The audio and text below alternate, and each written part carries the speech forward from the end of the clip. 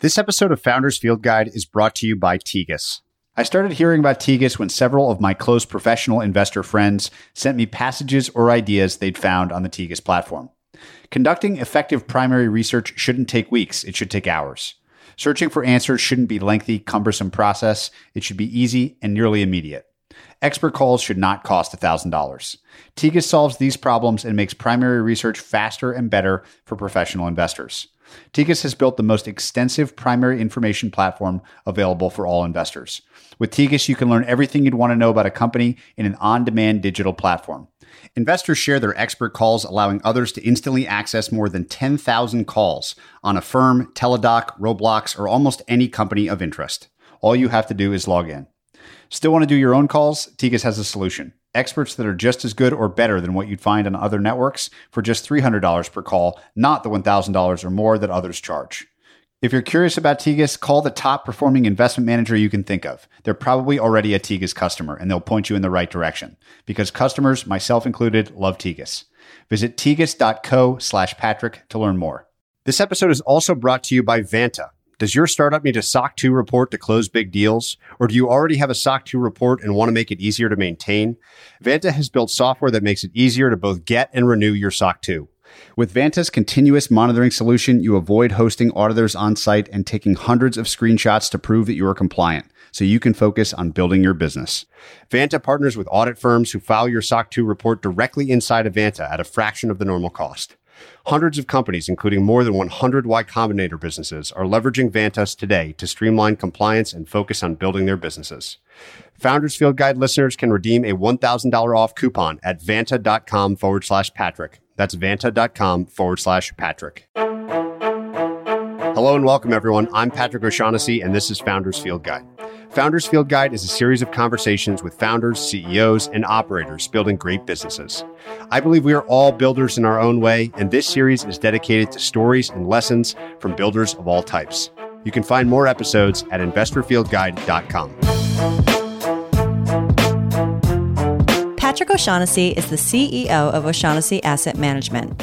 All opinions expressed by Patrick and podcast guests are solely their own opinions and do not reflect the opinion of O'Shaughnessy Asset Management. This podcast is for informational purposes only and should not be relied upon as a basis for investment decisions. Clients of O'Shaughnessy Asset Management may maintain positions in the securities discussed in this podcast. My guest today is Dustin Moskovitz, co-founder and CEO of Asana, a team-centric product management tool used by over 1.3 million users around the world. Dustin started Asana in 2008, 4 years after co-founding Facebook. In this conversation, we dive into Dustin's belief about the diminishing returns of hard work, the shocking amount of productivity lost in doing quote-unquote work about work, and Dustin's philanthropic investment strategy around leverage and maximizing ROI. I hope you enjoy my wide-ranging conversation with Dustin Moskovitz. I was thinking about the most interesting place to begin this, and sometimes I think of these episodes and try to come up with the title ahead of time. One idea I had for this title was The Diminishing Returns of Hard Work. Reading through Asana's history and your history, I'm really intrigued by the balance that Asana as a culture tries to create between purposeful hard work and what we'll call like too much or burnout. Can you walk me through that part of the business? I know it's kind of a strange place to start, but it really stood out in my research and would love to hear what you've learned that you could share with us all. First of all, thanks for having me on the show. A lot of my thinking is just based on my own story of basically working too hard at Facebook and seeing the repercussions of that. And I think you see a lot of narratives that you should work as hard as possible. That's the way to maximize success. You see a lot of people competing about how many hours per week they're working. And I think it just turns out to be a fallacy, both based on my own empirical observations and any sort of rigorous study that I've seen on it. That's always hard to quantify output, but there have been a few studies on this. Not only do you get diminishing returns as you go beyond, call it 50 or 60 hours per week, but you can actually get to negative returns quite quickly, where you're actually making all of your hours less productive, such that the sum is just less than if you had worked less. And there's some softer issues too of when you're burnt out state, you're just not as good of a teammate. It's easier to get into conflict. It's harder to work through disagreement and just make productive progress with the team. I've really just tried to impress that on our team, that the goal is not to maximize your hours, it's to maximize your output, and in particular over the long run. It's easy to kind of sprint and you can be fast in the short run. Can kind of burn the candle at both ends for a limited amount of time, maybe 3 or 4 weeks of sprinting, but you'll basically have to pay for that after in the form of a week or two of degraded productivity. So you want to be really careful about when you do that and not just try to be pressing on the gas all the time. The basic axiom that you'll hear about this is it's a marathon, not a sprint. And it's just really true. I've been at Asana for more than 10 years now. If I had burnt myself out, then we just couldn't have possibly gotten this far with me as the leader. And we have quite a number of employees that have actually been with the company for a long time, some of them more than 10 years as well. And I attribute that to them being able to have a sustainable work life day in, day out. Was there an episode personally that it was the aha moment or that the switch flipped for you to make you realize the benefits of this way of balancing work or the amount of work that you were doing, maybe in contrast to what you mentioned at Facebook? I don't know if I had a sort of personal, me hitting rock bottom story or something like that. I do know when I got to a more sustainable part of my life, it just felt really different. I was able to look back, realize what was going on. But one thing that I did observe a lot while I was at Facebook, and especially in the years after I left, is just sort of seeing this pattern of very promising people who are still early in their career that were either quitting the company or just going into early retirement and not doing something after. Part of that was they were wealthy and they didn't have to, but part of it was they were just tired. And it became a pattern that instead of taking a vacation, when people got burnt out, they would quit. They just needed a really long reset. And after seeing 4 or 5 of those in my immediate network, I just thought, well, this seems like a real waste. Maybe there's another way to approach the time they are spending at work that can make it feel more sustainable so they can have longer careers. What I often find with these really interesting ways of approaching systems and problems is that on paper, they're really powerful. And in practice, you just come up against realities. Everything interacts. So especially on moderated hard work, don't burn yourself out. Some of these things naturally happen. Like people just start working harder and harder and harder. How have you learned to regulate using culture, going outside the standards? Some things I think are purely cultural and mimetic. It's really about setting an example and having other people follow that example. For example, I think Asana actually has a quite strong culture around not working late at night and on the weekends. And I think that's very much because people like me and the other senior leaders are just mindful about that. Maybe I'm working late or on a weekend, but I've got this great system, Asana. I'll just make a task for myself, write up a note, and then when I come in on Monday morning, I'll go and fire off a few of these. And that really helps people who might otherwise feel at the effect of perceived urgency from their boss feel okay unplugging. And then you get more of a separation between your work and your personal life. And this is another reject false trade-offs thing for me of people often talk about work-life balance just strictly in terms of number of hours per week. I also think it's really important to have that polarity, the separation of when you're working, you're really focused on work. And when you're resting, you're really focused on rest. You're not constantly checking your email and getting push notifications and keeping half of your mind in the work context. That's sort of the number one is making sure that people have that separation. In the category of rejecting false trade-offs, what are the things in that category do you think are the most unique to Asana, where Asana represents the most divergent view on that principle versus your generic software company? Having it at all, I think, is quite divergent because I think that the zeitgeist right now is to have these very simple axioms or like single metrics that you optimize for and to be as simple as possible. And in Asana, we embrace complexity and nuance a little more. If I had to pick just one, I think it would be ARR, recurring revenue. But we typically present it to the company balanced with things that I think of as quality regulators or sustainability regulators. The net retention statistic is a quality of revenue metric. Operating margin is a sustainability metric. And I think you need all 3 legs of that stool. In terms of other sort of more concrete examples, a favorite one that has started to spread to other companies and we took from Facebook is No Meeting Wednesday. Some companies are like, we don't do meetings at all. Meetings are evil. My philosophy is more like meetings are very useful, but they also chop up your calendar and can interrupt focus time. And Facebook introduced it around the time that Paul Graham published that really famous Maker Manager schedule. And so we really took that to heart. No Meeting Wednesdays is a way to have your cake and eat it too. I'd love to dig now a little bit into the history of Asana itself from start to finish. And I always like to start at the beginning. So you were in a very unique situation in having had exposure to and success with a huge business very early on in life. Taking that as context, what was the, I'll call it spark or insight or period of time that Asana sort of was brewing in the sort of primordial ooze, if you will, of a new business? Just walk me through that period of time and what got things going. I was a first-time manager, to say the least. So I was only 20 when we started Facebook. I was just really at the effect of the chaos of managing knowledge worker teams. And now I'm totally steeped in it. I understand this is totally ubiquitous experience. But back then I was kind of naive and I was like, there should just be a better way to do this. So I started trying to do a few different things. I mean, the very first thing I did was just the normal, I have a one-on-one with all of my direct reports every 2 weeks. They would each have one-on-ones with their directs every 2 weeks. And at the end of a 4-week period, I'd have a good sense of what was happening in the organization a month prior. That was not good enough. And I was a software engineer. So I started designing some database systems where I could keep track of the state of the world and just record my own notes in a more structured way of which program team was doing what. And then I thought, it'd be a lot better if I could get the other leads to update this on their own rather than me trying to track all the information across the organization.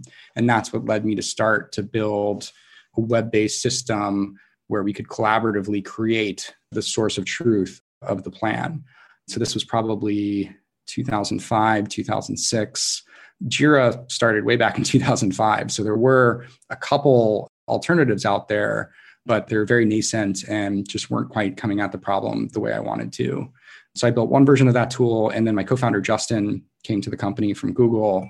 And he had a very similar story as a product leader in the Google organization. And he similarly built an internal task management system. And later I found out that's a really common story. Almost all of the fastest growing tech companies in the 2000s had some sort of internal task management system their engineering teams built because they all had the problem and they were empowered to fix it for themselves. But then Justin and I were able to collaborate what for both of us was version 2 of this idea and build something much better. And originally built it just for the engineering team, but it's kind of pulled out of our hands and used by teams throughout the organization. So IT wanted to use it for inventory tracking. Sales team wanted to use it for lightweight CRM, and recruiting was using it as an ATS, and sort of gave us this notion of there's a bigger idea here. Really, this is a cross-functional need, and it's not being met by the market. When you have people sort of pulling toy internal tools out of your hands, there's a big demand for it.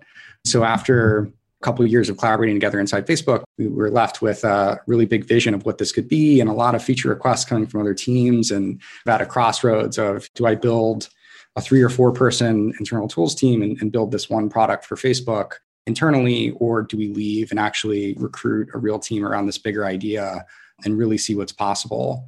Convince myself that this would be the best way to actually create an internal work management system for Facebook would be to recruit a team and do it in a first-class way.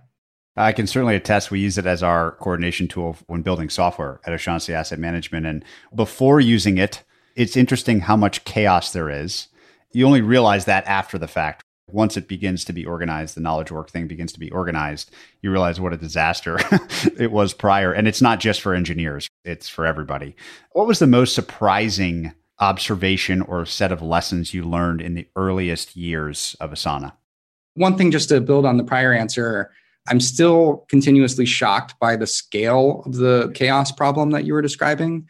So I've seen a bunch of different research, and we now run our own 13,000 person survey yearly called the Anatomy of Work Report. There's this really consistent result that knowledge workers say they're spending 60% of their time on what we call work about work, sending these long email back and forths, going to status update meetings, or generally just in some way communicating about work rather than doing the creative work that will result in output for the business. First of all, it's just a shocking number. Crazy. Yeah. Shocking. It speaks to the business opportunity here, because we can not only hopefully give back all of that 60%, but we can also make the 40% more leveraged and effective by giving people clarity about what's most important, what the strategy is, what the goals are that they're working towards. The scale of the problem and the scale of the opportunity, I think, is the most shocking. Even though I was living it, when you see it in numbers, it can still really quite surprise you. How do you tackle how to dismantle the 60% step by step as the product evolves? I'm sure in the work about work, if you broke that 60% down, if it was possible to, you could say, okay, X% of that 60 is devoted to this and this and this and this.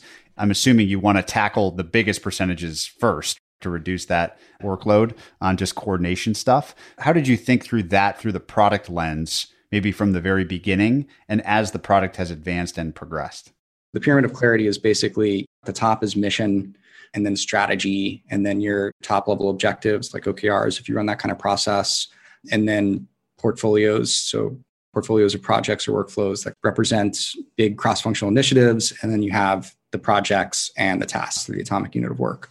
So we really started at the bottom there with projects and tasks, because I think that most of that work about work is really exchanging status information and getting on the same page with your team. So the way that companies that don't use Asana do this is they might have a daily stand-up meeting and they just go around. They say, well, what are you working on right now? What's the status of the thing you were working on last week? We've got 3 jump balls here. We need to figure out who they're assigned to.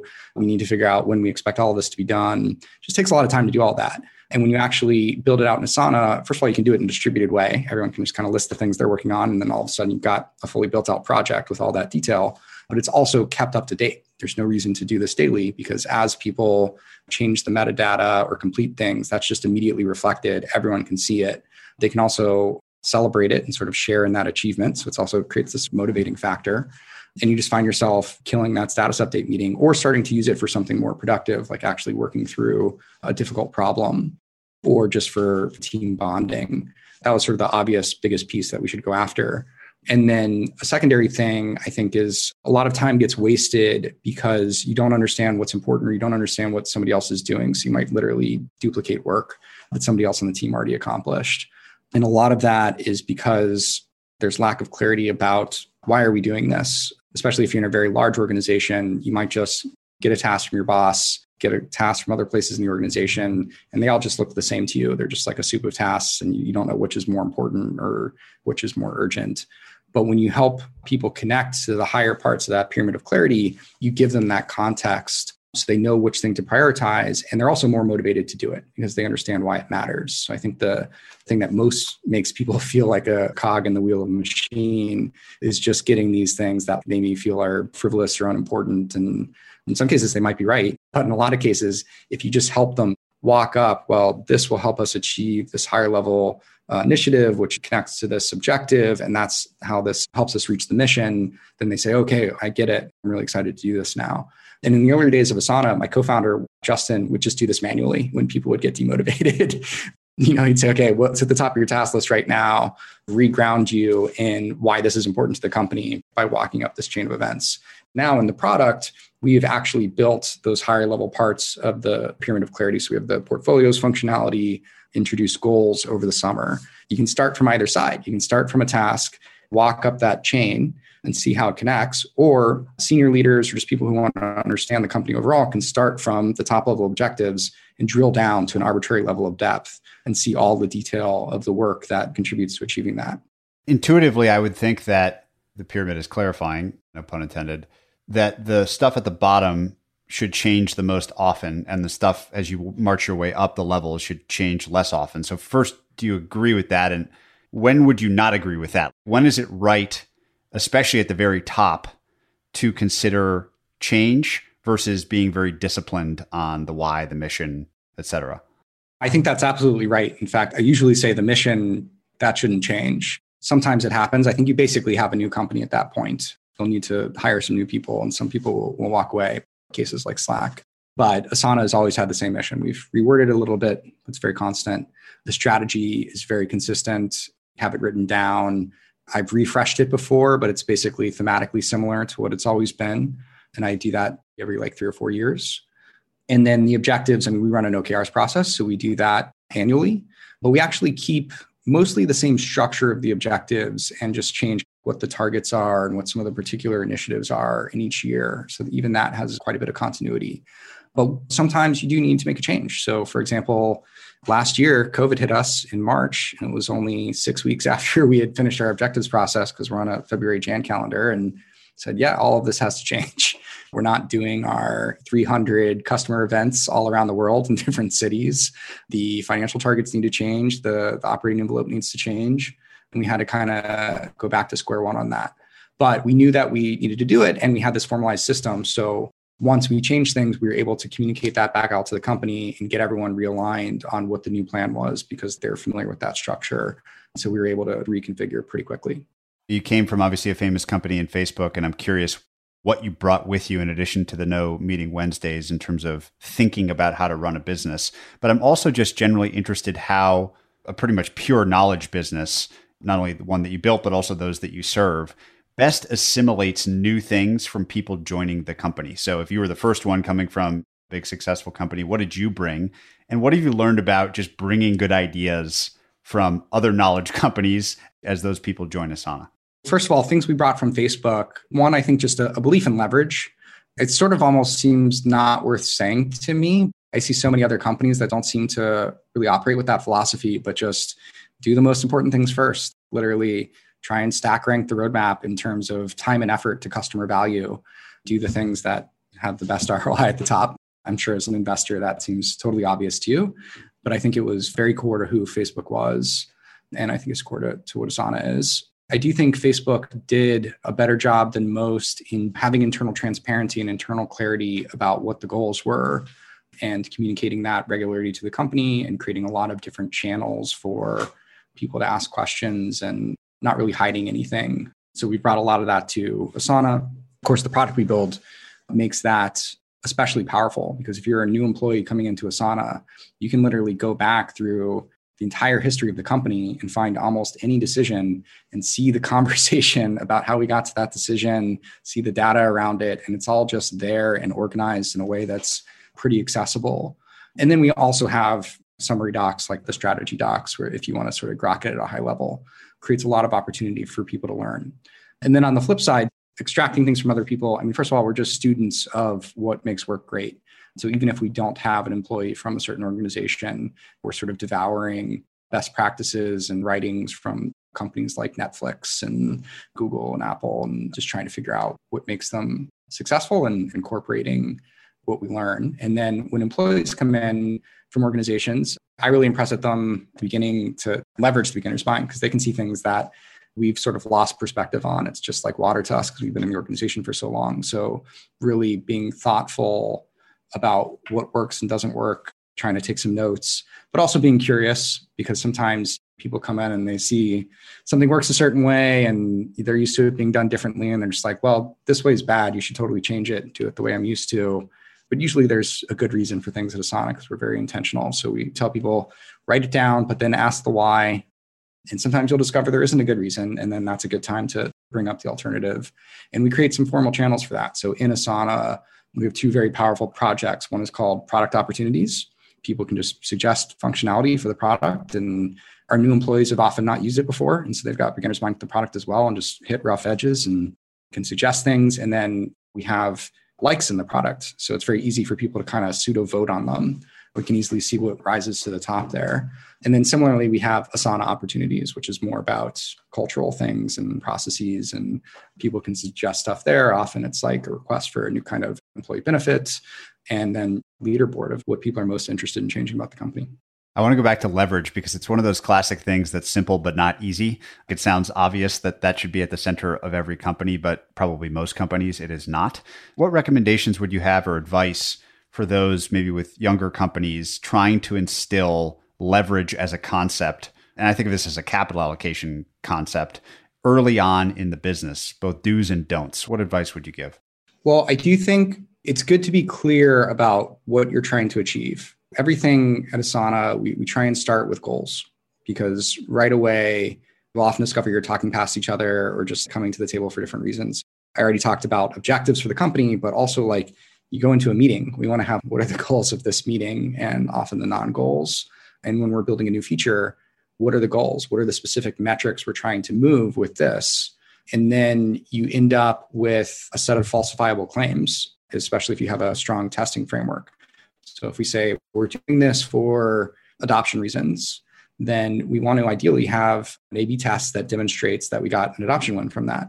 Sometimes the A/B tests be wrong. You have both false positives and false negatives, but I think it really eliminates a lot of what is otherwise some wishy-washy thinking on maybe you thought you were doing it for adoption beginning, and then you didn't move that metric, but you got some interesting customer feedback and people felt good about it. And so you sort of ex post rationalize well, we actually did it to please these particular customers or just to create good vibes in the product or something like that. It's a lot better if you can be clear about what you're trying to achieve and then objectively evaluate whether you did achieve that and having systems for that. And then over time, you'll calibrate more and create more clarity within the organization and have a better sense of what was really effective at achieving our goals. I would just balance it with don't be dogmatic, because sometimes things are good, but they're hard to measure. I love the falsifiable claims scientific method for feature building or business building. It's really neat. As the business has progressed, how has it changed most for you personally? What have been the major new learning curves in the 10 years at Asana that you've had to run up where you didn't have prior experience? I view this as a question sort of helping younger founders preview what their future may hold. I've written a lot about the need to persevere as a founder, because I think if you're going after a really big mission, it's just often going to take a lot of years. Better be really committed to that. I think that was something I understood at the beginning of Asana, but now I really understand it. This is basically my whole career. And there are going to be some ups and downs, and the role's going to change, and you've got to have something motivating you throughout that's strong enough to pull you through that long journey. And then the other thing is the role changes. So when I started off at Asana, I was a software engineer, and Justin and I were writing the product, and we hired a few more. And then over time, my role gets more abstracted and became more about establishing that clarity that I was talking about earlier, the why and the what of what we're doing, really just talking to employees, talking to customers, talking to investors. Very little of it is about any sort of concrete work output. Joke with my team that the higher you go up the corporate ladder at Asana, the more your work actually is just the work about work. That's all there is. When you get to be the big boss, it's just 100% work about work and talking about the work. It's actually very leveraged if what that is doing is creating the clarity that allows everyone else to do much less of the work about work. What do you think the hardest boss battle that you've fought in the history of Asana has been? I use the video game term all the time. Some major challenge to be tackled and bested. Like the big boss. Yeah. Yeah. I think the one that most sticks out is we had to do a re-architecture. I'm sure you've talked to a lot of founders. This easily can kill a company. One of the things that was really important to how we thought about the product experience is we needed it to be really fast. We launched the paid version of Asana in April 2012. And at the time, a lot of enterprise software was still client server model, so like on-premise, using operating system-based software. But we wanted to build it in the web. We had some experience doing things like that in Facebook, where you have very rich client experience in the web. But the way Asana operates now is totally novel at the time. So we built a custom architecture called Luna that helped us to achieve that experience. But our first run at it was just not very efficient. And it did create the rich client-side experience. So the single page load, you never have to refresh or click to a new page in Asana. But it was ultimately very slow, especially as customers scaled and put a lot of data in the system. So around 2014, 2015, we had a pivot or persevere conversation, realized we needed to start over. And we knew it was going to be a very big, painful project. And we knew we wouldn't be able to do a whole lot else. Basically had half the engineering team or so working on this re-architecture, while the other half was trying to meet customer demands and advance the product and help us compete in the market. It was very long. I mean, in some ways, we're still doing that re-architecture and rewriting parts of the original system. And it's just easy to become demoralized. And a number of people throughout the organization were just like, we're never going to finish this. We give up, or wanting to start over and do like a third architecture. And it was a slog. I'm really interested. I think the obvious reality of the future is more and more knowledge work, more and more coordination like Asana facilitates. Someone told me to ask you about this concept of the work graph. Everyone talks about the social graph or the interest graph or whatever. What is the role of the work graph in our lives, generally speaking? So we talk about the work graph as the data model of our product, but it's meant to mimic what we see as the real world structure of work. So the work graph, it's representing all of the units of work. So there's things like tasks, ideas, goals, agenda items, the information about that work, like relevant conversations, files, and status information, and how it all fits together, including, really importantly, who's responsible for each piece. And companies that don't use work management software, they just do this with status update meetings and often with spreadsheets. But most of the teams that use work management software that isn't Asana are still organizing it in what we call the container model. So they're not actually using a work graph data model. They're trying to fit things into what is effectively a spreadsheet-like structure. In financial modeling, if you have a spreadsheet, you might have a row of data. That row lives only in that spreadsheet. It doesn't live in any other spreadsheets. Most of the work management software that's building tasks and project management, similarly, every task lives in exactly one project. And Asana tries to free you from that container model. So tasks exist and they can be put in as many contexts as makes sense. So this is really useful for cross-functional work because you often have, for example, when we were putting together the earnings call, you have a lot of different teams that are involved in that. You've got the leadership team. I'm going to be reading the script and writing it. Investor relations is involved. Legal's very involved. Marketing team's very involved. And they all want to be working off the same source of truth. So of course, the actual script, the content, but also where are we in the process? Which version are we on? Understanding whether it's gone through legal review or not.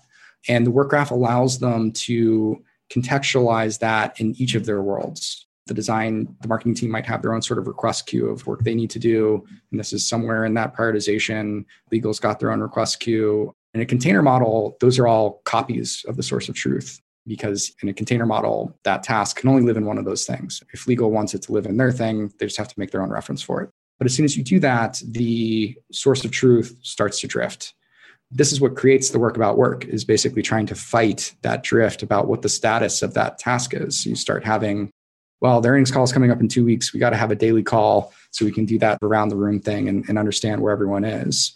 Whereas if you have the work graph model, then everyone just is working off that same source of truth, but they're organizing it in the context that makes most sense for their workflow. You don't need to supplement it with other process. And that's really enabling the Asana product to actually model the way work happens in the real world, where teams are working together to create these different outcomes. That helps make Asana really the best for cross-team work versus the other work management products. What to you today, it's not so much in the future, but just what's going on right now, is most interesting to you about this huge proliferation of tools in both work management and knowledge management, which I would assume you think of as very different things. But there's just been so many interesting companies that seem to have sprung up out of nowhere in the last 2, 3, 4 years. What's your take on, as a participant in this landscape, just watching the ecosystem itself today? Part of it is people are really embracing what's possible with software and what's possible with some of these new delivery mechanisms like the web. I think that the history of a lot of technology is you sort of port old ways of doing things onto new mediums. Emails or just digital faxes. And I think that a lot of the first versions of productivity software, spreadsheets and word processors, were just sort of mimicking these flat formats that you have in the physical world. And now we're seeing people really break out of the box, think about what's only possible when you're in this pure relational database driven way of building and working with data. So I think that we're seeing the creativity sort of meet the technology and enable a lot of value for people. I want to go to the other end of the spectrum from where we started, which was the diminishing returns of hard work, to maybe what I'll call like the increasing returns of radical inclusiveness. This is a concept that you've written about publicly. I'd love to hear your thoughts on, maybe I'm phrasing it wrong, you can correct me, but this idea of radical inclusiveness, what it might mean and what it feels like to participate in. I think it's really countering the status quo of people thinking in very community or personality or identity driven ways about who's allowed in certain spaces or to participate in certain ways. And I don't know if you've been to Burning Man, East Coaster. It's just very physically embodying this because there's little kids there, there's hippies, there's people from the tech community, there's quite a few people further in age. I actually brought my parents one year. 95% of it, just whoever shows up is totally welcome and embraced and included and encouraged to participate. And I think it's just a beautiful expression of multiculturalism. And I think it's something that we aspire to within Asana's walls. And I think it's certainly become a much bigger part of the national conversation everywhere. How do you think you get that to bleed from an idealized setting like Burning Man? One of my favorite part of this post was how when you encountered the Winklevoss twins for the first time, your instinct was to hug them. And it was actually the first time you had met them, which is just a funny little episode that tells the story. What do you think is the key to bleeding that mindset, assuming you think it should be bled, from unique setting, I'll call it like that, back into, a company or a group of friends? Or why doesn't it bleed faster? Why isn't the transmission rate higher? I think some of it is just patterns in status quo bias. So society is currently organized to not be radically inclusive. And so you actually have to kind of fight that. Whereas Burning Man is both designed to be a step out of the current world into a completely different world in pretty much every conceivable way. So it just sort of resets your expectations. And it was intentionally designed with one of these core values, built from a small group into a larger group that was representing those values. And I think that's one of the things that's really great about a company is if you think about culture very early on and are intentional about it, you can kind of foster some of these principles and nurture them and build on them. You can be a lot more successful if you successfully indoctrinate a certain value, 10 people, you're much more likely to have it when you get to 1,000 or 10,000. And unfortunately, a lot of companies don't think about it that way. So I think the one other sort of big lesson from the beginning I always try and tell new entrepreneurs is don't put this off. I think the conventional approach is focus on product market fit, see if you're actually still going to exist a few years later. And if you are, then start to think about culture and you sort of do this anthropological, let's go observe what our values turned out to be and we'll document them so that other people can have the culture be legible. And that's fine, but it's just very path dependent. Whereas literally we sat down in the first few weeks and we said, this is the product we're going to build, this is the architecture, and this is sort of the cultural architecture. These are the values we're going to have and the principles. And they haven't been perfectly persistent. We started with maybe like 15 or 20 and have whittled down to more like 7 or 8 values. But like I was saying with strategy, they're still thematically consistent and sort of rhyme with each other. And I really attribute that to being able to start small and just turn that crank year after year, identify problems and identify divergences and try and bring things back towards our intentions. And there's still a lot of work to do, but I feel much more confident in being able to do it successfully because we're starting with a strong foundation. You mentioned the early story of a new company. What do you think are the best reasons to start a new company versus going to work at an existing one? I think people have a lot of different reasons. Other people have reasons that I think are valid, but don't resonate as much. It's just like the lifestyle I want to have. I want to be the boss, or maybe I want to actually have a personal small business that just affords ultimate flexibility and I can take 6 months off of the year. Those are fine reasons if you want to do that. But I think the thing that works really best is just being extremely motivated by bringing something new into the world that doesn't currently exist and that you think you're uniquely well suited to bring into the world. It's not going to happen without you in some sense. Again, this goes back to what I was saying earlier. If you need to just be extremely perseverant as a founder, that will be the why that kind of pulls you through all the difficult hows. And just to state what's obvious to me, but a lot of what you read about entrepreneurship in the press is survivor bias. You're reading about the easiest, most successful stories, and you're seeing this Instagram picture perfect version of it rather than like all the messiness underneath. And you're not reading anything about the failures.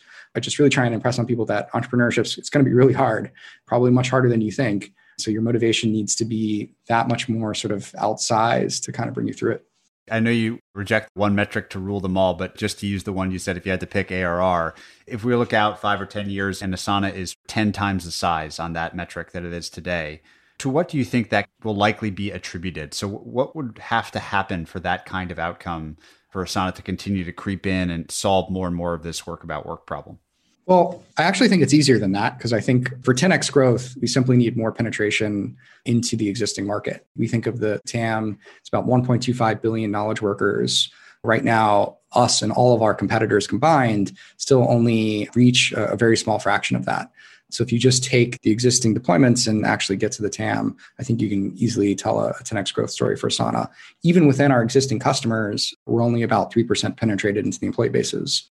So we don't even necessarily have to reach new customers. We just have to actually expand those deployments in our existing ones. I feel pretty good about that possibility. It means that we also have to be the best product in the category so that we're the ones that reach that TAM rather than a competitor. But that's basically it. And I quite like the starting position for that race. I should have said 100x. I wasn't ambitious enough on your behalf. You mentioned product. Obviously you have to be the best product. Any pure product lessons that you can share with the audience, having built for fairly complex product that's evolved over the years? Are there guiding principles or North Stars for good product that you could share, and extra points if it applies even beyond software? I think it's worth diving into this process we use called voice of the customer. So I talked about leverage before, and we're very into leaderboards at Asana. So we actually create a stack rank list of these are the most promising opportunities to add more customer value. And we do this by aggregating a bunch of different perspectives on the customer. Perspectives from our support team, from the sales team, from the customer success team, from user research, who's literally bringing people into kind of a formal lab setting and walking them through things.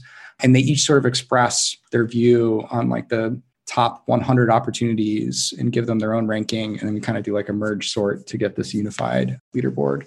And I think that ends up being a very robust process to actually point us at the most important opportunities. And then I think meeting people where they are, especially in terms of their adoption life cycle. So Asana is designed to be really easy to adopt. It can be very lightweight when you're first getting started, of literally this experience of your personal task list to mimic a blank sheet of paper, add a line, press enter, add another line. But then it can develop step by step into this really powerful, flexible tool that can be used wall to wall in large enterprise organizations.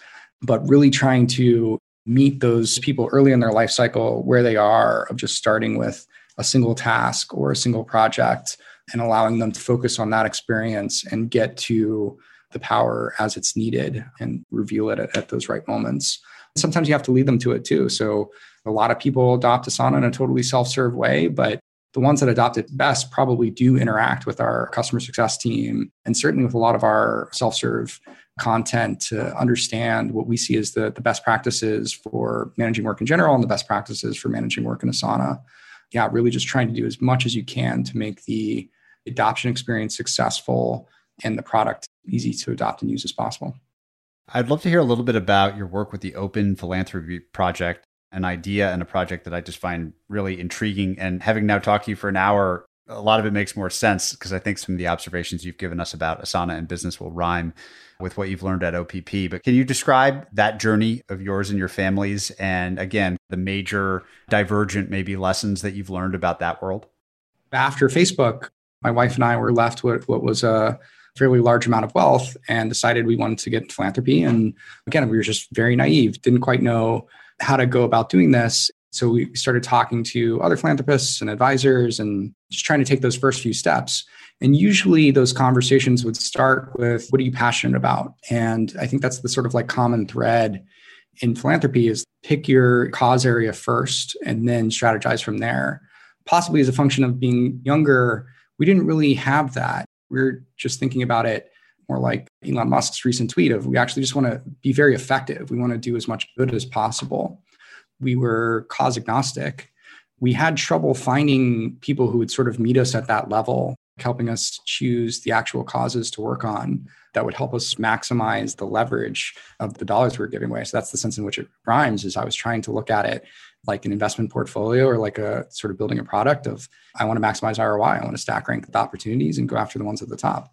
And we were very fortunate to meet the GiveWell team who thinks about the world exactly this way.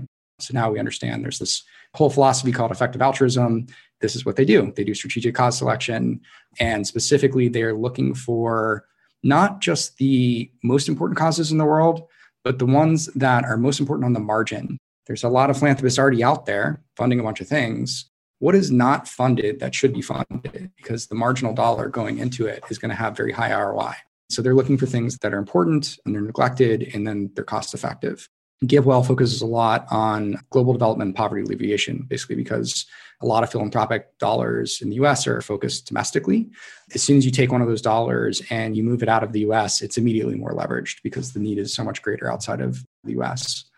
So we still work very closely with GiveWell, but we decided to start this additional organization, Open Philanthropy Project, with the goal of looking for opportunities outside of global poverty and health, and just looking for other causes that can sort of meet those three filters and have tremendous impact on the world.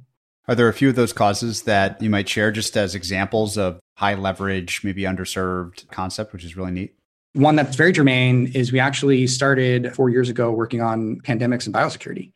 I wish that we had started even earlier, because a lot of the things we were funding ended up being very helpful, especially in the beginning as the pandemic was developing. But some of the things we were funding weren't quite to market yet, but would have been just tremendously useful. For example, at-home fast diagnostic tests. There's a few things we're interested in there that I think could have been transformative and will be transformative in future pandemics. But we got into this because COVID-19 was possibly the easiest disaster to predict on the horizon. Bill Gates also talks quite a lot about this. We saw that it was neglected, and we saw that there were a lot of opportunities on the margin to do great work. That's one specific area, which is part of a bigger group that is called global existential risk. So the other one that looks like that is risk from advanced artificial intelligence. One other category that I think is very illustrative of effective altruism is we actually work on factory farm animal welfare, which a lot of people say moral worth of a cow or a chicken is not worth thinking about at all until all humans are out of poverty and living great lives. But if you think they're even worth a very small fraction, 1/10,000th or 1/1,000,000th even, the opportunities on the margin are so effective that it ends up being an incredibly important area for philanthropic dollars. And again, there's a lot of philanthropy that is in animal welfare, but it's usually focused on the animals that people are more familiar with. So cats and dogs or wild horses. And I want those animals to have great lives. But the fact remains that there are literally billions of animals going through the food system every year, living lives that involve quite a lot of suffering. Relatively small amount of philanthropic dollars, you can actually make quite a lot of progress there in doing things like moving more supply chains towards sourcing eggs from cage-free chickens or improving the standards for dairy cows or for pigs. That ends up being this kind of interesting example. It's a little weird to a lot of people. It's definitely not what most philanthropists would think of first, but if you just look at it analytically, ROI proposition is just so clear. It's actually how I first heard about your work in this area. I have a friend whose ambition is to do this for chickens, most specifically. Same argument, right? Like it's shocking the volume of these things and how bad the conditions are and how far the early dollars go in making meaningful change to the problem. I just think it's such a fascinating way to think about the world. I want to just ask one more question on call it the future of artificial intelligence. I was going to ask as well how you think AI figures into Asana's product and mission, because you've got this work graph. It seems like something ripe for training models on top of, lots of data, lots of transactions or processes that you can map. So I guess I have a two-part question. What's the agony and the ecstasy of the future of artificial intelligence on the good side as it pertains to Asana and on the bad side as it pertains to humanity writ large? Oh man, answering that in one answer will be a challenge. I'll start with the good side with Asana. A lot of what I've described, so this idea of the work graph, the pyramid of clarity, one way to think about it is really helping you create a map for how work is happening in your organization. And maps are very useful, but something that makes them even more useful is having a sort of navigation system that helps you find the best paths through that map to reach your goals. Artificial intelligence at Asana will really be about that, helping identify bottlenecks or ways of shifting focus around to minimize the time and effort it takes to get to a certain goal. And we can do that in simple ways. For example, we have a resource management feature in Asana right now. And just with simple heuristics, it's not AI, we can show you these people are overloaded. These people maybe have some more space. We can sort of suggest, well, maybe you should move this particular work to these other people.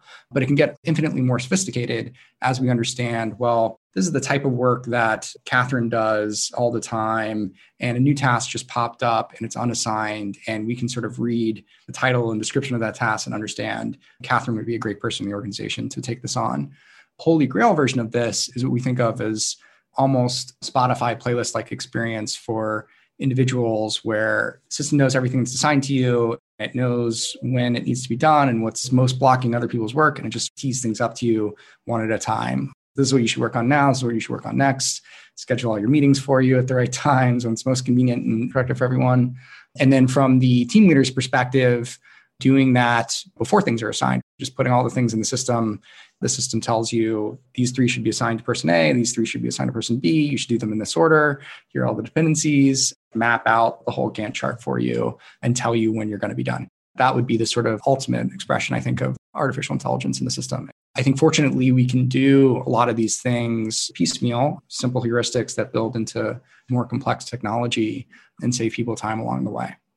So that's the good part of AI. Just to interrupt you for a sec before we go to the bad, it really puts the 60% thing in an interesting light. If you agree that a lot of progress, especially technological, which drives leverage, will be made by knowledge workers and 60% of their time is spent on work about work, then all of a sudden, this Spotify playlist genius idea is not a trivial thing. Like you're talking about a force magnifier on productivity growth, which is just like the coolest concept. So sorry to interrupt, but that really helped me understand the scope here in an interesting way. So back to the end of the world. Back to the end of the world. What's going to, yeah. What do we need to guard against? There are 2 things really, and this is true for the bio area as well, which is there's accidents and there's misuse.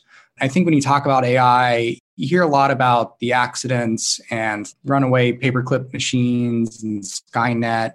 I think that stuff could happen, but it's less what concerns me and more the misuse, especially in the near term, because you don't actually need Skynet level intelligence to do very bad things in the world. In fact, I think you can look at autocratic governments today and see them using artificial intelligence to do things like free speech suppression, classifying people who might be counter to the government in some way and then directly oppressing them. I think those are already existing misuses of AI, and it's going to get worse over time as we start embedding AI into autonomous weaponry. Just basically think about, if you look back on the history of the most evil people in the world, they have the same goals, but now they have AI to help them achieve those goals. It's not good. Yeah. Very difficult problem. And there are no easy answers in how you mitigate it. But it definitely rises to the level of being a civilization existential risk, both in terms of you could lead to an outcome like global nuclear war that literally wipes people out, or you could lead to just a very perverse dystopia of an autocratic, oppressive government that just has perfect control. And there's nothing people can do about it because the AI is just perfect at suppressing everything. Those are my scary nightmares about the future, the near future, unfortunately. So as not to end on that note, it's a great use of my traditional closing question, which I ask of everybody. And that question is to ask what the kindest thing that anyone's ever done for you is. When I was starting off as leader of Facebook, I was very young and I was not very wise. So I think like a typical 20-year-old, I was just full of ego and arrogance and butting up against a lot of the other people in my work life. And when I disagreed with somebody, they were not only wrong, but they were bad. They were an enemy. Brought out all my worst instincts to people. And so I spent a lot of time just sort of raging at my peers and being destructive. And a couple people helped me work through this. And one in particular is Adam D'Angelo, who's the CEO of Quora, and he's also one of our board members.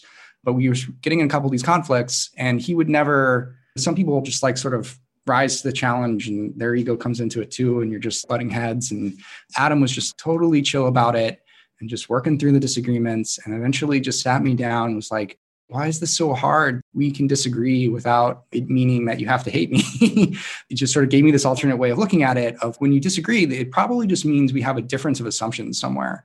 What we should do instead of trying to assert through emotion that one of us is more right is just try and decompose the problem and analyze it and figure out what those assumptions are.